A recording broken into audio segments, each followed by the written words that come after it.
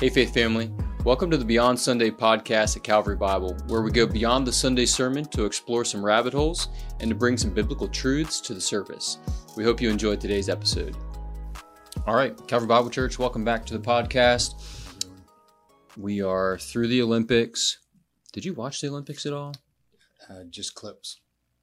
Yeah, me too. I didn't really see hardly any this year.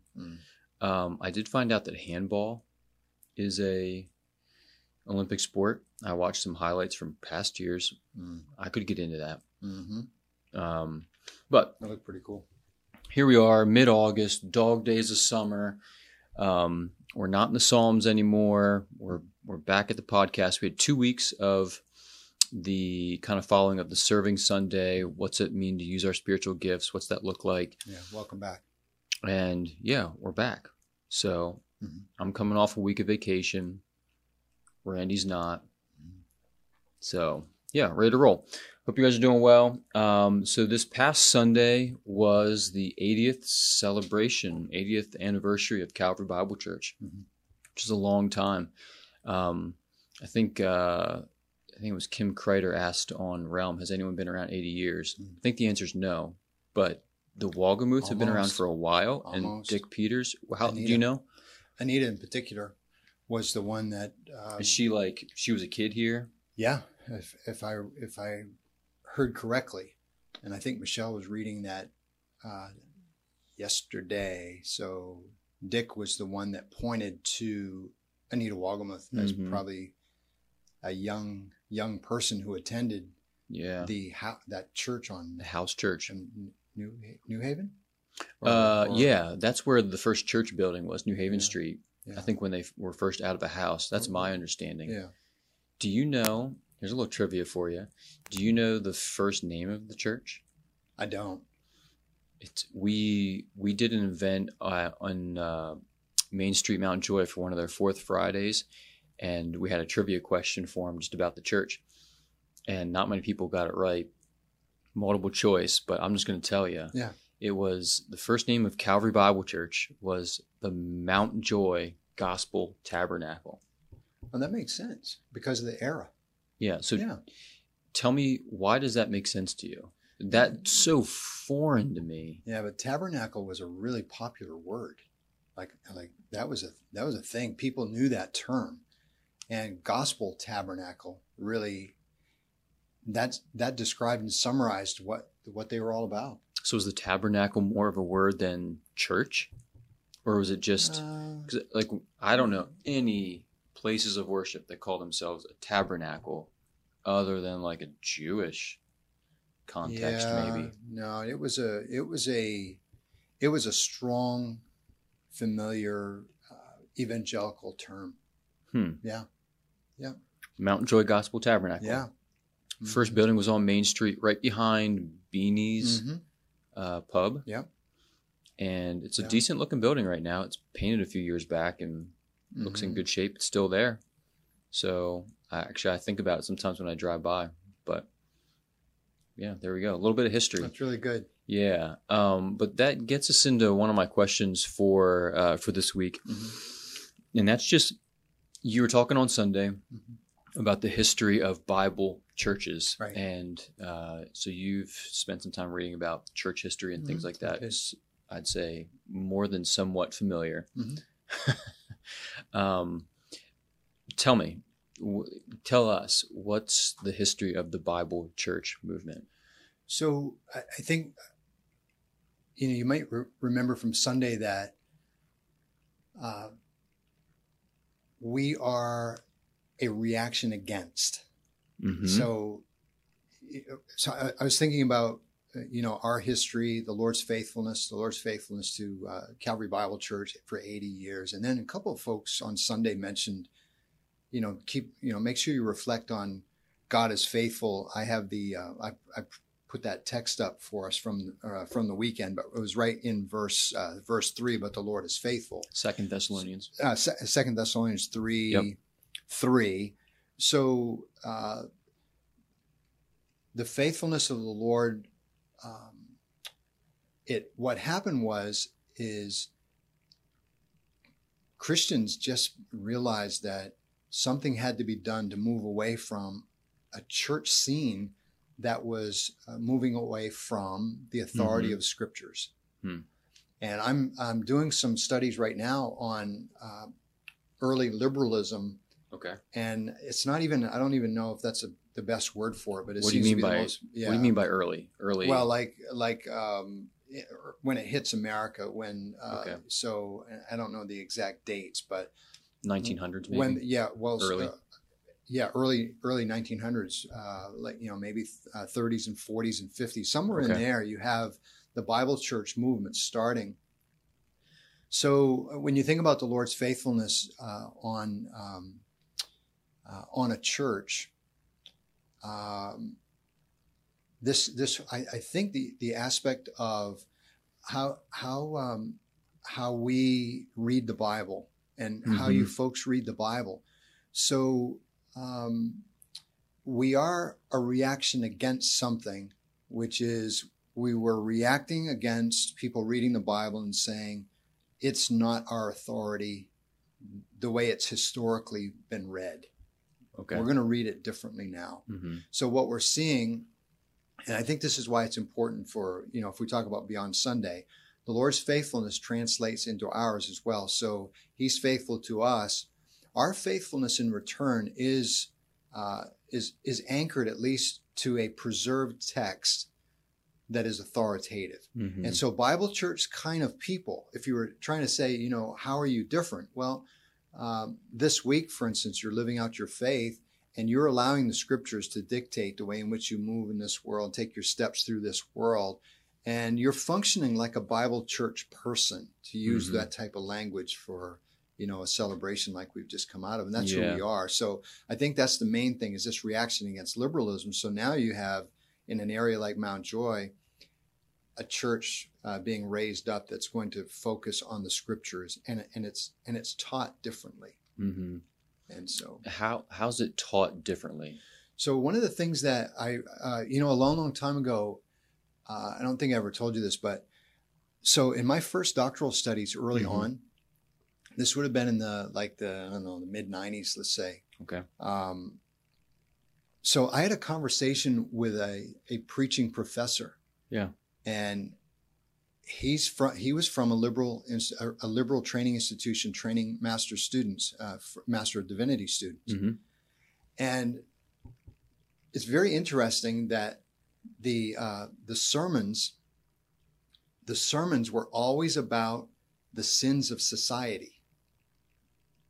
Okay. Never, ever about the sins of the church. Our relationship with God and so forth. It was a fascinating interview just to think about the difference. So what often happens in liberalism is the Bible, of course, is used and it's read, but it rarely gets to the person's life with God. It very often will talk about our love for other people and our concerns for the problems of the world, but it rarely gets personal. That's a big difference. I mean, we're reading, hopefully this week, our folks, all of us, hopefully we are living our lives according to a revelation from God, because we believe it's authoritative for the way in which we live. Yeah. And I just want to say the reason why this is important is because now it appears that some of the major influences and philosophies of old liberalism are now coming back into play again with this progressive Christianity, where, as I mentioned on Sunday, I think, or Wednesday, I forget which day, we have a lot of evangelicals leaving the kind of faith that they've always embraced. And they're leaving that because now the scriptures don't read right to them. Now, something is happening to the authority of the Bible, though, if I say the Bible's not reading right to me. Yeah. So anyway, that's a little bit of the answer. Okay, so when you say liberal, we're not talking about a political position or anything like that, but there's an understanding, and if a Bible church is a reaction against, it's a reaction against a liberal way of reading the Bible. Go ahead. I'll let you do it. Yeah, where the authority of the Bible is what's in question. Yeah, and the reader now makes a decision on, can this be right or not? Gotcha. So the reader is the in authority over the Bible as opposed to the Bible. Yeah. It's like you're flipping. Oh, yeah. And I don't want to bore you with all this, but there's reader response theory is a thing in hermeneutics and Bible study and scholarship. And this would be a part of it, where you're going to read the text and you will determine what it means. Mm-hmm. You determine its meaning. Rather than letting response. Rather than let the text do that. Okay. We've talked about big words before. Yeah. And defining them. And I've heard that, but I couldn't have told you, if you said, what's reader response, I would say it's a way to read the Bible. And I wouldn't have been able to say, define it for you. But this podcast, we want to keep it focused around what's it look like beyond Sunday for us as Christians to live that out. Yeah. In our lives from day to day, week to week. And so this is a little... I don't know. It's informative, but at the same time, I do think we can learn from our history that will change our current context and our future. So, I think where there's value for this kind of a conversation is, it's like a foundational piece. It's a paradigm through which we're reading the scriptures, understanding the church's history, what's good about that, what's bad about that, and making sure that we're in line. So. I think one of the things we talk about, and in the past year we've talked about a lot, is being a biblically shaped church. Mm-hmm. So a reader response approach to the Bible is coming in flip-flopped, where the reader is in authority over the scriptures. The reader makes meaning. Yeah, okay. The reader makes meaning. Mm-hmm. What's applicable? Does the culture affect that? Does the culture affect the Bible, or does the Bible affect the culture? And I think, so to be a biblically shaped church, as Calvary Bible Church, we want to be shaped by the Bible, not the culture. Correct. And so maybe the reaction would also be against that type of a mindset where it's the authority of Scripture is being questioned. And we're trying to put it back in its proper place. Yeah. So you can imagine, right, a person that reads the Bible, but they do not read the Bible to gain insight for living, to use like a Chuck Swindoll phrase for his radio broadcast or something. They don't do that. They just read the Bible. If they read it, they just read it.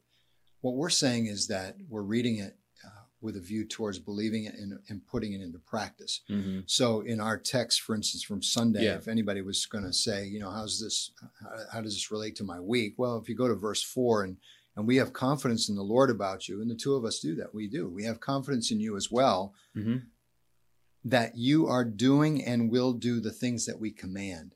The implication, of course, is that everything that Paul was saying to those folks was the word of God, not our word. And so it's not our word. We continually point people to the word of God. Mm-hmm. So you folks, if you're listening, it's possible that you're part of a Bible church movement still, which is very quick to do the things that Jesus said to do. Verse 4. So, today, I was saying to Jonathan just a little minute ago, I said, today is one of those days where I get up and I say, Lord, what do I have to do today? What do you want me to do? And basically, for you and for me and for us, it comes down to the way in which you go about your task today.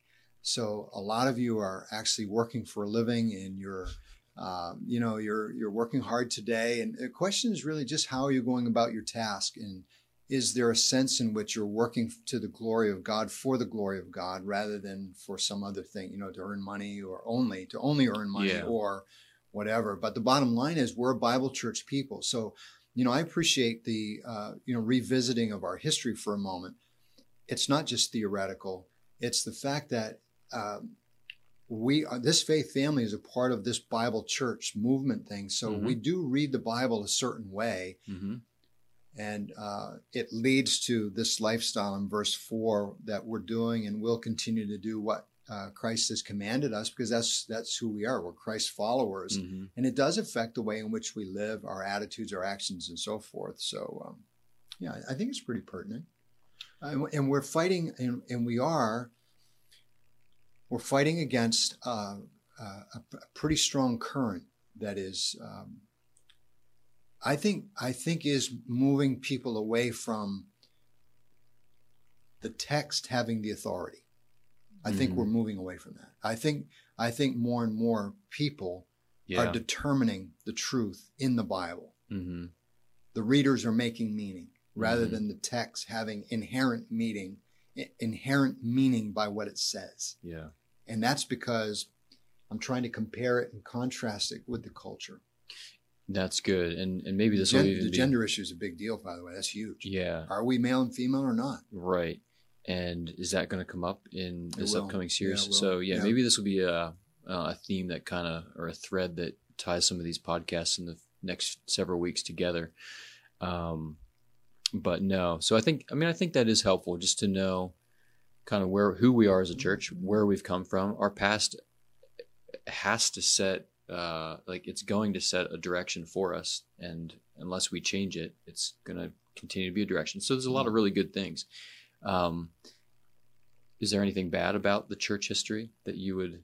Yeah, I hinted at it. You folks know, right? If your origin is a reaction against, that it's pretty difficult at times to focus on what are you for. Yeah. If you're only against things, that's not. I don't think that's healthy. Yeah, and you've said it in the past. Like the church had a reputation, at least with someone, that we were the church who hated the Masons. Yeah, somebody actually said that to me. Yeah, at the mechanic or something like that. Yeah, it's right. It was at the garage, old R&R Automotive, and before it was destroyed by the train station. Yeah, seriously, I miss that place. But yeah, I don't want to be a church that's known for what we're against. No, I want to be a church that's known for what we're for. The other thing that I think I was kind of picking up in the conversation so far has been the if we're reading the Bible differently than what the mainline denominations or liberal churches were reading the Bible back in the day, if the Bible is being read as what's going on in society and the culture that we're condemning, the pendulum may have swung to the other side where the Bible church is like, just hit me with it hard, hellfire and brimstone, and like make me feel guilty. And I want to come away from church feeling like I just got socked in the gut and I need to, like, I'm a filthy sinner. That's maybe where some churches have gone. I don't think that's where we are as a church, but maybe is some of that still the undercurrents? Yeah, because when we're stereotyped with that attitude and what we've tried to avoid for all these years, and what, again, there's the against, what we're trying to promote through all of these Sundays together for all these years is a sense of humility about the way in which we're reading the Bible. There's other people who read it differently, but at some point, truth has to relate to life. And so we're reading the Bible in order to follow Christ. And in order to do that, we've got to take cues from him, not the culture. It's not easy. I mean, there's all kinds of questions, and those questions are fine. But at some point, a Bible church says this is what God is saying, which is why we read. This is why we read the Bible together. Honestly, if somebody asks me why do we do it, we read it because we've just read, and the first words out of my mouth. This is God's word. Yeah, and that's what it is. So if it's God's word, then my job is to understand what He said, not to make meaning. I don't make meaning. He made the meaning. It's my job to listen to it. Yeah. And I have to believe that the Holy Spirit of God is going to allow me to help with that, or else I should be on vacation. Yeah. Permanently. So let me try and sum up this this episode here. It's like a Princess Bride. No time. Just sum up. Let me sum up. I've not watched that movie in a long time. Oh, my word. What? Do you still explain that? No, I don't. Okay, not worth it. Chad Fernal will know. Okay, good. I hope Chad's listening. Let me sum up. Go ahead and sum up. Oh, okay. I'm gonna sum this up. So I think coming away from here, just understanding that we have a church history that's important to us. Mm-hmm. It's shaped, the church history has shaped us. And then knowing that the Bible in particular is of utmost importance to us here. We are a people of the book, the Bible. And so the Bible needs to shape us. We need to be good readers of it. We want to be in it. And to remember, going back to verse 4 there, we have confidence in the Lord about you, that you are doing and will do the things that we command. So it's God's word that's shaping us, and it's God at work in us to, and that's where the confidence lies. It's not in the staff. It's not in the people. Right. It's in that God's the one who's doing the work. And a big part of that work includes the fact that the two of us and you are able to attest to having ears to hear. I mean, I'm thinking about just bottom line stuff. You know whether you have ears to hear. You know whether or not God has created ears to hear him. You know that because you're eager to listen and to do what he said. So it's not even something that you need to, it's not guesswork. Mm-hmm. It's, whether the Holy Spirit of God is energizing, driving your reading process, your listening process in church. Mm-hmm. Is it translated into a desire and a capacity to be like verse 4, doing and will continue to do what Christ has commanded? You know whether you're doing that. And that's what's great about it Beyond Sunday, is we have the opportunity to say, you know what? The Lord is faithful, verse 3, and we're confident that he creates faithful people, verse 4. Mm-hmm. That's who we are. Those are Bible church people. We're not so arrogant to think that it's only Bible church people, but that is one of the primary character traits of Bible church kind of people. Yeah. Yeah. Okay. Yeah.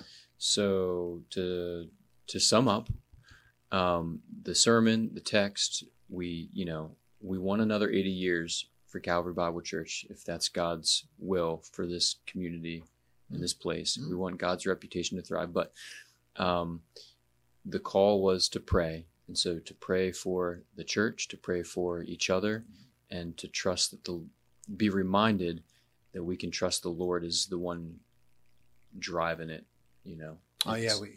it's his. He has to supply the power for the propagation of this message, so that this word of God in a Bible church continues to get a hearing like this one did in the first century. Yeah. Okay. Yeah. All right. So go watch The Princess Bride. Homework assignment. It's fun. And watch Frickin' Frack. Oh, if you haven't seen that video, you should watch Andy and Ray. Andy and Ray did, if you haven't seen it, they did such a great job. Guys, shout out to you two. Well done in every way. They had me laughing. Do you see the tire in the center? That was great. Happy Camper or something like that. So and they had the picnic tables up like a wood background. It was great. It was hysterical. Yeah, I just loved it. They put a lot of thought into it. Their brains are probably fried. My favorite part, I said this to Andy, if you care about that. I said, Andy, my favorite part was when Andy said, the leadership of Calvary Bible Church may or may not agree with this or endorse this. Oh goodness. You gotta be kidding me. That was too funny. I can't wait for the next episode. Wonder when it's going to come out. It comes fast. Yeah, every year. Come fast. Maybe they'll do it more often. All right, so watch Frickin' Frack. Mm-hmm. We'll have to maybe get that link back to them. It was good. That's so good. Watch Princess Bride. That's fun. If you have any questions for the podcast, whether about this one or the sermon on Sunday, just remember you can email that to podcast@cbcmj.com. We'll get it and discuss it here, and we'll keep putting scripture into practice. Yeah, that's what we want to do. Yeah. All right, love you guys. Bye. Thanks again for joining us on today's episode. And remember, our Sunday sermons are meant to lead us to a life of worship beyond Sunday.